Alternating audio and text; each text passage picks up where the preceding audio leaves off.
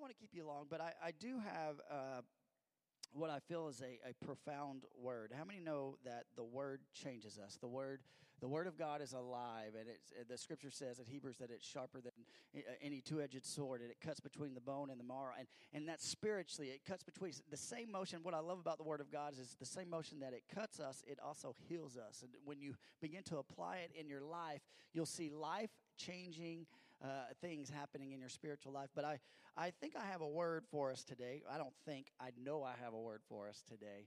And I want to just speak to you. How many know that there are must things in our lives that we must do? Everyone say must. All right. Must. And I was throwing around titles for this sermon, and I didn't know how to title this. But I'm going to title my sermon, this is going to be crazy, Must. Everyone say must. M-U-S-T, must. That's it. And there are must things in our lives that we must do. I was looking this up. According to multiple sites on the internet, because you know how true the internet is, right? The average human can make up to 35,000 decisions in a day. That's a lot of decisions, right? When you go into the restaurant and you get the menu, you look at that. And you're like, do I want this? No, I don't feel like this. Do I need this? And you're making decisions whether you realize it or not. And then they finally come and you think you've made your decision. They say, what will you have? And you totally switch. Anybody ever do that? I do that all the time. And you go with that. And so, but here's the thing. When we make decisions, there are when I was in school, we used to learn about cause and effect. Anybody learn about that in school? There's causes and there's effects. You reap what you sow. That's really a biblical principle. I'll give you an example. For instance, yesterday was Zaylee's 17th birthday, and we asked her, hey, where do you want to go for your birthday? And she said, Cracker Barrel.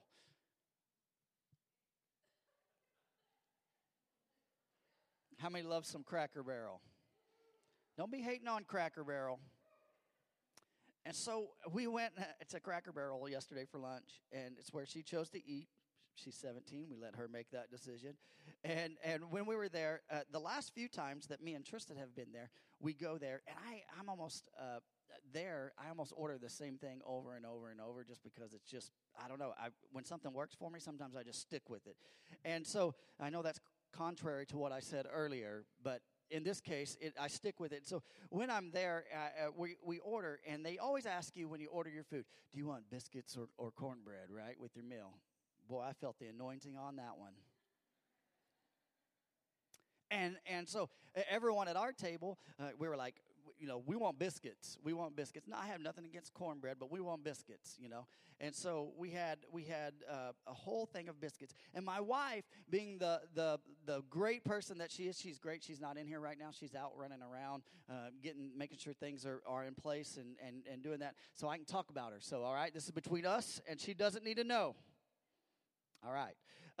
But my wife, when they said, what do you want, biscuits or do you want cornbread? And she's like, I want biscuits. And she always makes this request every time that we're there. It's a must for her. She says, can I get apple butter?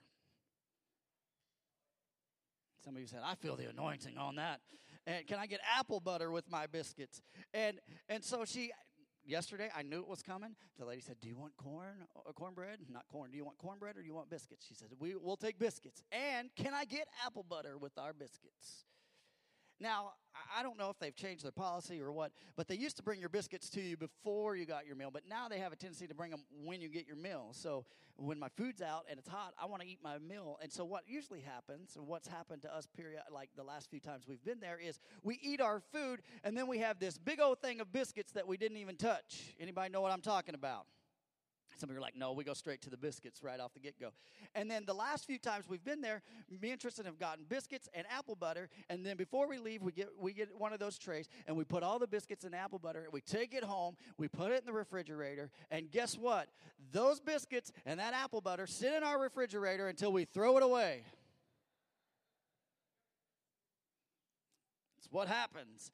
And so yesterday, my wife, being the great person that she is, she says, yes, we'll take biscuits and I'll take apple butter. And I looked at my wife and I said, you know what's going to happen here.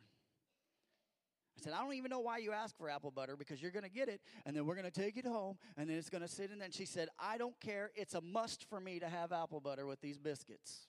And I said, okay, some things are non-negotiable, right?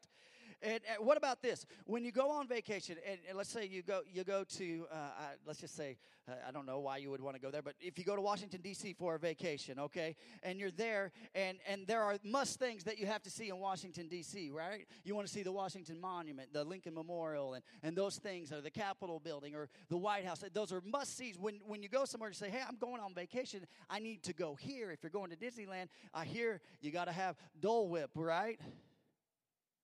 Disney World for you.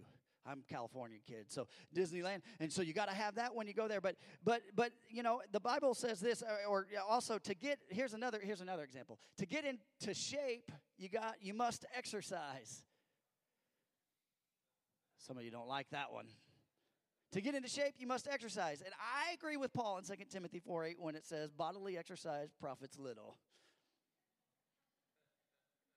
Matter of fact, for all you joggers out there, Proverbs 28 says, the wicked run while no one is chasing them. I'm taking that way out of context, but, you know, no, is it wrong to run? No, I'm joking. But to get into shape, you must exercise. There's a principle there. Same thing for us spiritually. There are some non-negotiable musts that must happen for us to be in a relationship with the Lord. Plain and simple. So I want to talk to you about that. And I want to look at three people here. And we're going to be in John chapter 3. John chapter 3, that's in the New Testament. That's the fourth book in the New Testament. And if you go there, John chapter 3, it's a very popular.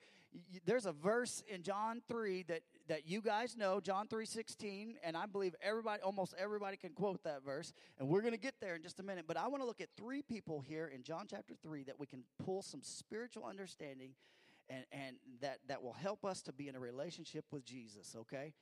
And here's the first must. Let's pray. Lord, I thank you for this day. God, I thank you for your word. God, I pray, Lord, that you would just begin to soften our hearts today. God, I pray, Lord, that our hearts would be a place that your word can land. And, Lord, that the fruit of your word would grow within us. God, I pray, Lord, that it changes us. God, I pray, Lord, that you would use me as you see fit today. God, help me to get out of the way. In the mighty name of Jesus, we pray. And everyone said, amen.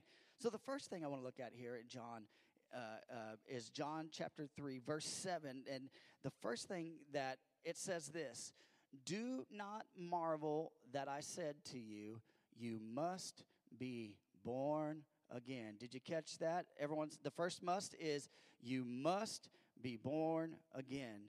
And this is my first subheading, if you want to write this down, if you're a note taker, is this. This is the must of a sinner. This is the must of a sinner. Now, see, here's a story here, and to give you a little backstory to this, is there's a man named Nicodemus who's here. And Nicodemus is part of the Sanhedrin, and he is a Pharisee. And matter of fact, he is so busy. He meets Jesus at night, and a lot of people give him a hard time because he doesn't go and meet Jesus during the day, but he actually goes and meet him at night, and they say that he did it secretly because he didn't want to be seen by the others. But I don't know if that's necessarily true because he was part of the Sanhedrin, and which would be like the Supreme Court of the religious organization there. He would actually be teaching throughout the day, and Jesus was also very busy teaching throughout the day. So I think it was more of a, hey, Jesus is available at this moment. So there he is, and he meets Jesus, approaches Jesus at night, and verse 3 and verse 5 says this, you must be born again to see the kingdom of God. You must be born again to see the kingdom of God. How many know that we have many kingdoms in this world? Now think back to your 5th grade or 4th grade science. There's something called the plant kingdom, right? And we have all these plants, and there's that. And there's something called the animal kingdom, right? And then there's the mineral kingdom. But there's also this spiritual kingdom, and that's the spiritual kingdom of God. And there's also political kingdoms in this world and political governments in this world. But the kingdom that I'm talking about is a spiritual kingdom, and it's a spiritual kingdom of God that is eternal. It is forever. It is forever. And so that's where we're at right here. Matter of fact, you know, Jesus, he says right here, you must be born again. There was a mighty preacher in the colonial era named George Whitefield, and he was asked why he always preached that a person must be born again. And And he says, why do I preach that I must be born again? And his answer was simply this: because you must be born again. Just plain and simple, you must be born again. It's a non-negotiable. Everyone say that's non-negotiable. Ladies and gentlemen, the message of Jesus Christ is not about a maxim, or it's not about a list on how to be better people. It's not hey, if you do this, but you must be born again. It's about seeing the Spirit of God birth something new within our lives. Now, I'm going to say something here. Now, this may be a little bit confrontational to some people, but it's not about reformation. It's about regeneration. It's regeneration of your spirit. I'm going to give you a good example. There were two courtiers, advisor to the king, and that's an advisor to a king or queen, and they were arguing whether a man could be made a gentleman or whether he had to be born one. And finally, after arguing, the king gave them both money and sent them on their way to settle their dispute. The courtier who held the viewpoint that the man could be made gentleman went to a cafe where he ordered a hot chocolate. And after a few minutes, a cat walked in, dressed like a waiter, carrying a cup of hot chocolate between his front paws. That should wow you right there. Aha, said the courtier. Aha, here's my answer. Because of this common cat can be trained to be a waiter, certainly a man can be trained to be a gentleman. And so he goes to the shop owner and he said, sir, I want to buy your cat. Here is $1,000. I want to buy your cat. So on his way back to the palace, his opponent got word of the cat. And he said, oh no, how can I argue this point against a cat who can serve hot chocolate? And he saw something in a window. And he went in and rushing into the store, and he spent his money buying the objects in this window, and they were placed in a box. And both courtiers entered the palace within moments of each other. The king asked, hey, do you have your answer? Yes, said the fellow with the cat. Here's proof that man can be made a gentleman. And the cat, dressed like a waiter, came out walking and carrying a saucer of hot chocolate. And it was at this point the courier opened his box in which 12 mice were released. And as the mice scampered across the floor, the cat dropped the hot chocolate and took off after them, proving that you cannot be made a gentleman because he will eventually return to his baser instincts. Ladies and gentlemen, we are born into sin. We are born into sin. It's true, folks. Listen, you can come to church, you can wear a tie, you can attend church, you can sing on the worship team, and you can learn how to be a Christian. But sooner or later, there will be a mouse in your life that will run across your path that will pull out your true nature of who you are. We are fallen. That's what the scripture tells us. All have sinned and fall short of the glory of God. See, Jesus here, he's talking about being born again. He's not talking about reformation. He's talking about regeneration. And reform means to restructure something. We're not just being restructured, but we're being made new, is what the scripture says. God takes a black heart with sin, washes it with red blood of Jesus, and makes us white as snow. And I don't know how that works, but it does. 2 Corinthians 5:17 says this, therefore, if anyone is in Christ, he is a what? A new creation is what it says. The old has passed away, behold, the new has come.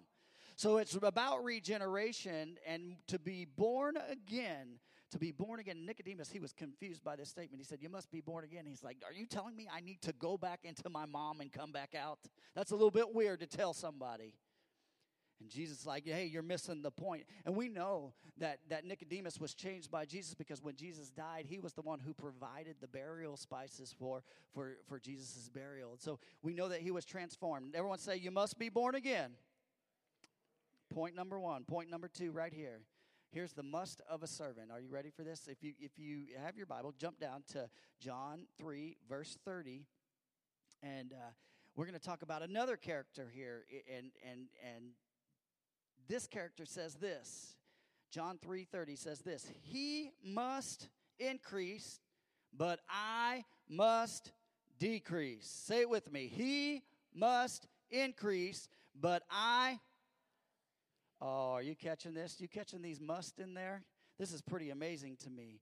John the Baptist is here, and he is speaking, and he's exalting Christ, and that's why he came. Everything that John the Baptist did was pointing to Jesus Christ. He was the forerunner to Jesus coming, and everything he did, he pointed to Jesus Christ. Look at this, verse 27. He says this, that a man can receive nothing unless it has been given to him from heaven. Let me tell you something. You're not as good as you think you are because God has given you the gift that you have.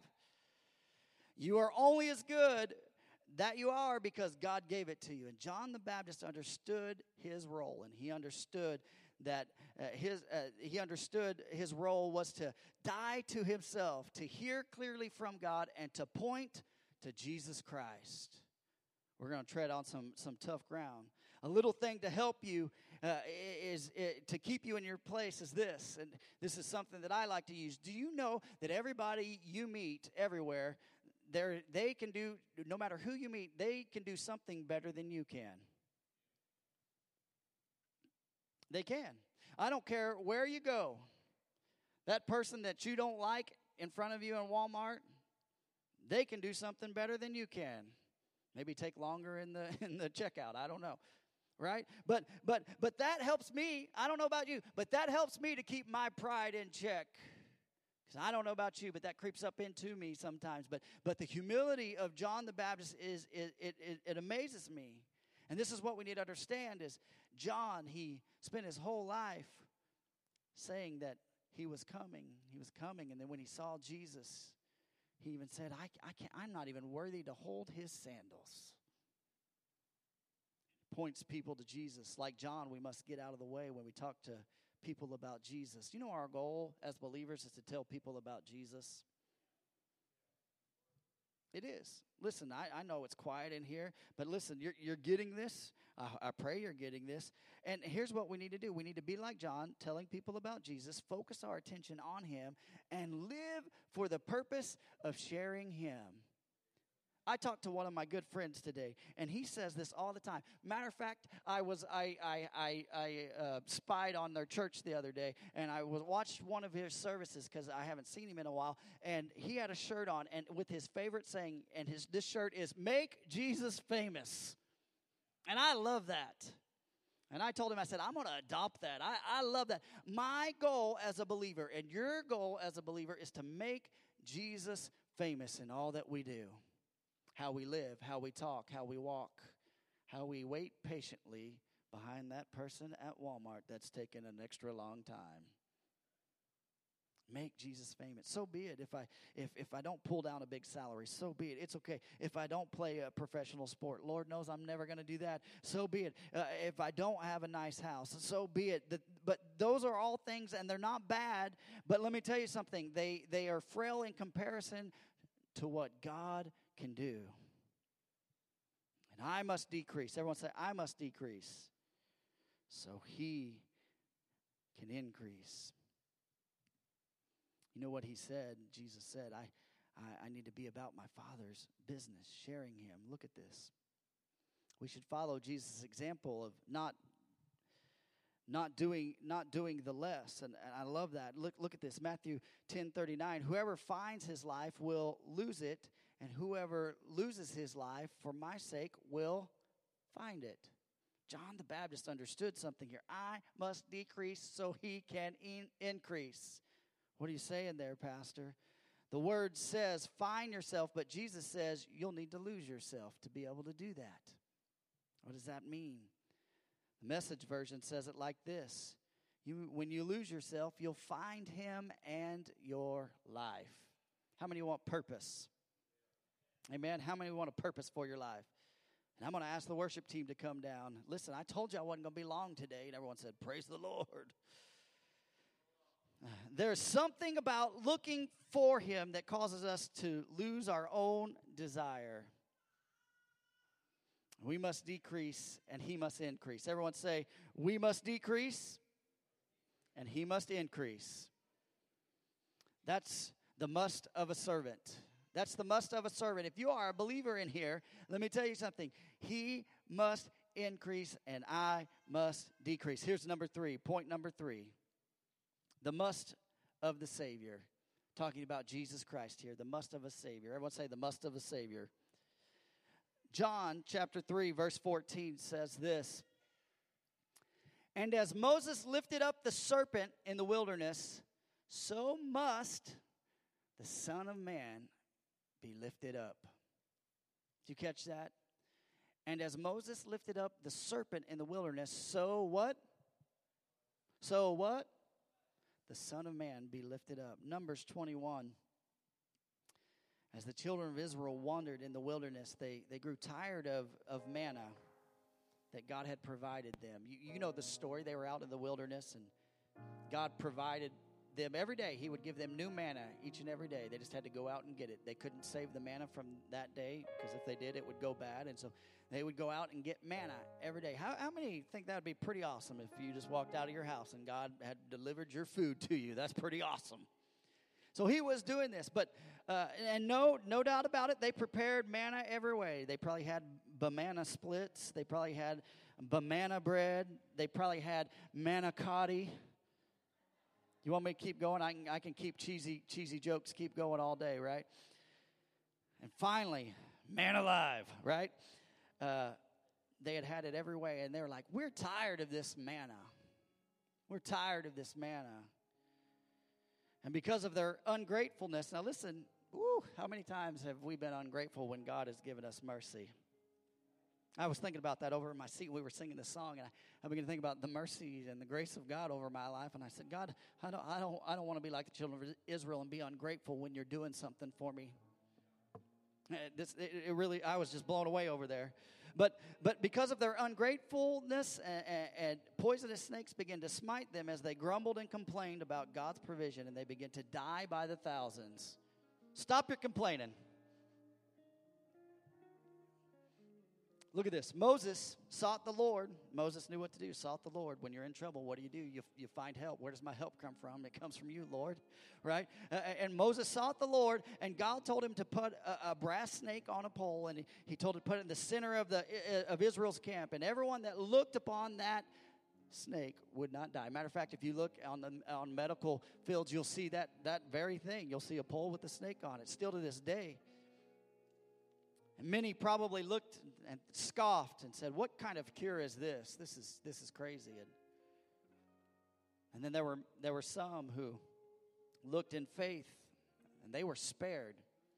Sometimes we overthink what God has done for us. Sometimes we want to scoff and say, but could it be that easy? Is it really that? Is that really, can God do that? But Jesus said, he did this, and here's what happened. I was talking about us, we live in a fallen state, and we were all bitten by the curse of sin. Listen, when Adam and Eve, they had it together. God had given them the Garden of Eden. They had it all working for them, and they messed up, and they sinned, and then sin entered the world. We live in a fallen world with sin. And sin, you can just look around, turn on the news, and you can see just bad thing after bad thing after bad thing, and that is because of fallen world. And we've been bitten by the snake of sin. And oftentimes, here's the problem. When we've been bitten by the snake that is sin, we often bite other people. It's what happens. I'm not happy with who I am, so I start eating other people, and we start hurting other people. But look at this. Jesus Christ became the snake on the pole for us. He knew no sin and became sin so we could be the righteousness of God. It's what 2 Corinthians 5:21 says. He knew no sin, but he became sin. He lived a perfect life is what Scripture tells us. Look at this. I was thinking about this. Luke 2:49, and Jesus is there, and he's 12 years old, and he says this. He says to his parents, remember, he'd been lost for a few days, and his parents finally come back, and he says this to his parents, why do you seek me? Do you know I must be about my Father's business? Do you catch that? I must be about my Father's business. Even at the age of 12 years old, Jesus knew what his goal was, and his job here on earth was to fulfill the Father's promise on his life. Look at this. I'm going to show you something. This is amazing. He understood his purpose. I must be about my Father's business. But look, he would later declare this in John 12:32 as he's doing ministry. He would say this. John 12:32 says, and I if I am what? Lifted up from the earth, will draw all people to myself. That word lifted up, you know what that means? If I am crucified. That's what that means right there. That means that he would be crucified. He knew the plan before he knew he was destined to die. And he knew the plan was for him to die on the cross. And it was a plan of salvation for your soul and for mine. And I love that.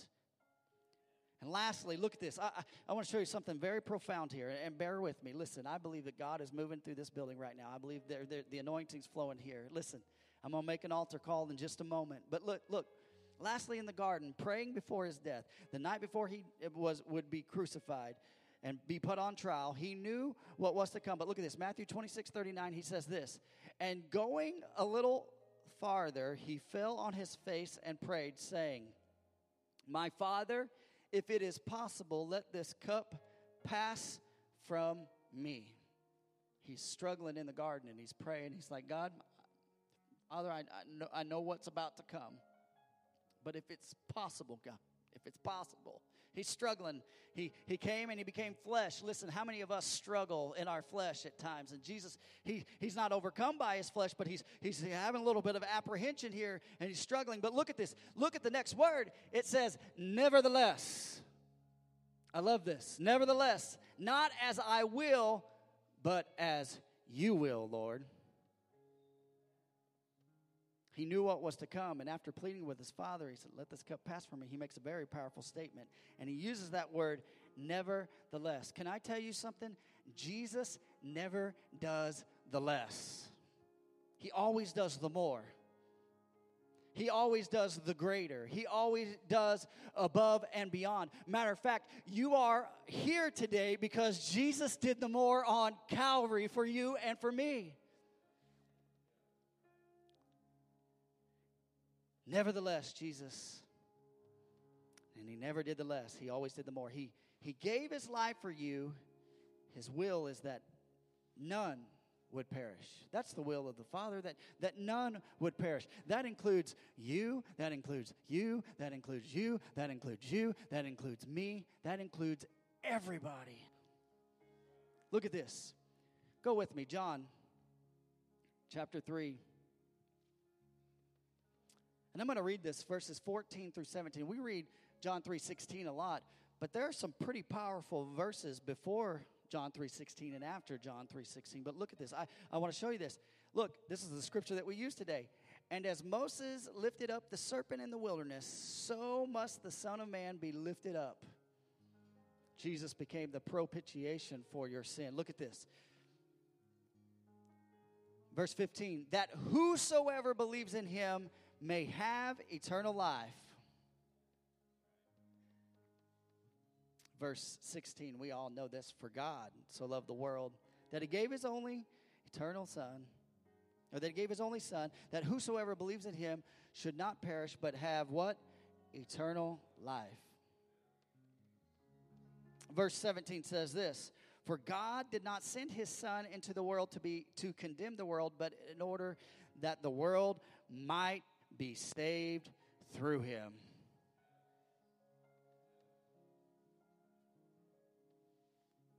The must of a Savior. The one thing I can say about Jesus, he never did the less, he always did the more. And matter of fact, he faced the must so that we might be born again, and that we might be able to say, God, I decrease, Lord, so you can increase in my life. Jesus did the more for you and me. What a great reminder of hope for us today. Will you bow your heads with me all across this building? I know this is simple. I know this is a very simple word. I did it intentionally. The Lord began to break me last night, and I shifted gears. But I believe that it was being led by the Spirit that God was going to do something in your life today. Maybe you're here today and you're like Nicodemus and you say, what must I do to be born again? I heard you talking about how we live in a fallen world and I haven't accepted Jesus as my Savior. And that's the goal. And let me tell you something. If you don't know Jesus in your heart, it's the best decision that you can ever make. He changed me. He saved me. He made me new. Say, hey, Pastor, I want to know, with no one looking around, nobody looking around, please be reverent today. No one looking around. Say, hey, Pastor, I want to know this Jesus that you're talking about, this Jesus who died on the cross for me, who took my place, who became sin, that I might be the righteousness of God. You say, hey, that's me, Pastor. Would you lift your hand? Anybody in the building today? I'm going to tarry just a moment. We've got time today. While the blood's running warm in your body right now, I want to plead with you. Don't wait another moment.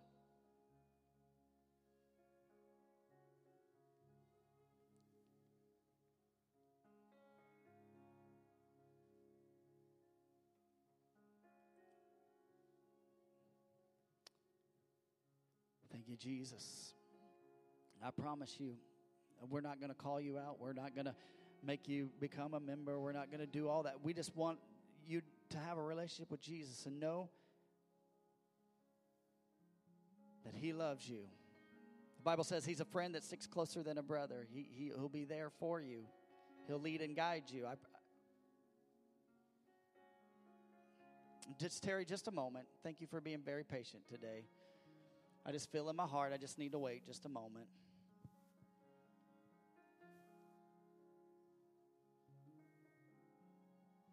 Thank you, Jesus. All right. The plan of salvation is profoundly simple and simply profound.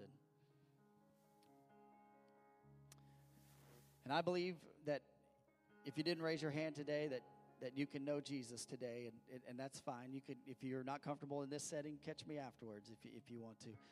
Maybe you're here and you say, hey, Pastor, I feel like John the Baptist. And I feel like that maybe I've allowed some things to be increased in my life, and maybe I need to put the right perspective, and I need Jesus to be increased in my life again. And if you're here, you're a believer, you have a relationship with Jesus, say, hey, I need to get some things back into perspective. I need to get them in the right order here.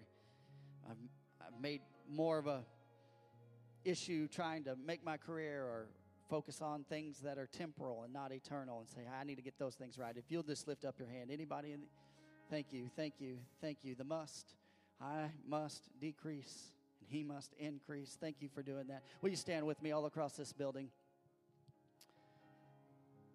I'm going to say a prayer, and they're going to sing this song one more time. And God, I pray for each and every person that lifted their hand in this building. God, I pray, Lord, that you would just begin to surround them with your love. Lord, that you would cover them with your grace. God, I pray, Lord, in areas that maybe they've struggled and maybe we've allowed certain things, Lord, to come before you. God, I pray, Lord, that those things would begin to be in the shadow of who you are. God, I pray, Lord, that you would increase in our lives, each and every one of us. God, I pray, Lord, that it's not for our glory, but, Lord, that the light of Jesus would increase in us, God, that we might shine to a dark and a dying world. God, I pray and I believe and I know, God, Lord, you've got a purpose and a plan. God, I pray, Lord, that you would remind us of your grace. God, I'm reminded of Paul, God, as he journeyed through this life, Lord, the more that he got closer to his death and the closer he got to you, he realized that he had a need of a Savior more so. At the end of his life, he said, I am the chiefest of all sinners. God, this is a man that's preaching the gospel, that wrote a lot of the New Testament, and he said he is the chiefest of all sinners. So, God, I know that as I grow closer to you, God, I begin to realize that I need you, and my need for you is greater and greater and greater. So, God, I lay aside things. God, help me to keep you in the right perspective. Lord, we honor you and we thank you, Jesus. Can you lift your hands? They're going to sing this song one more time. I want you to think about the mercy. I want you to think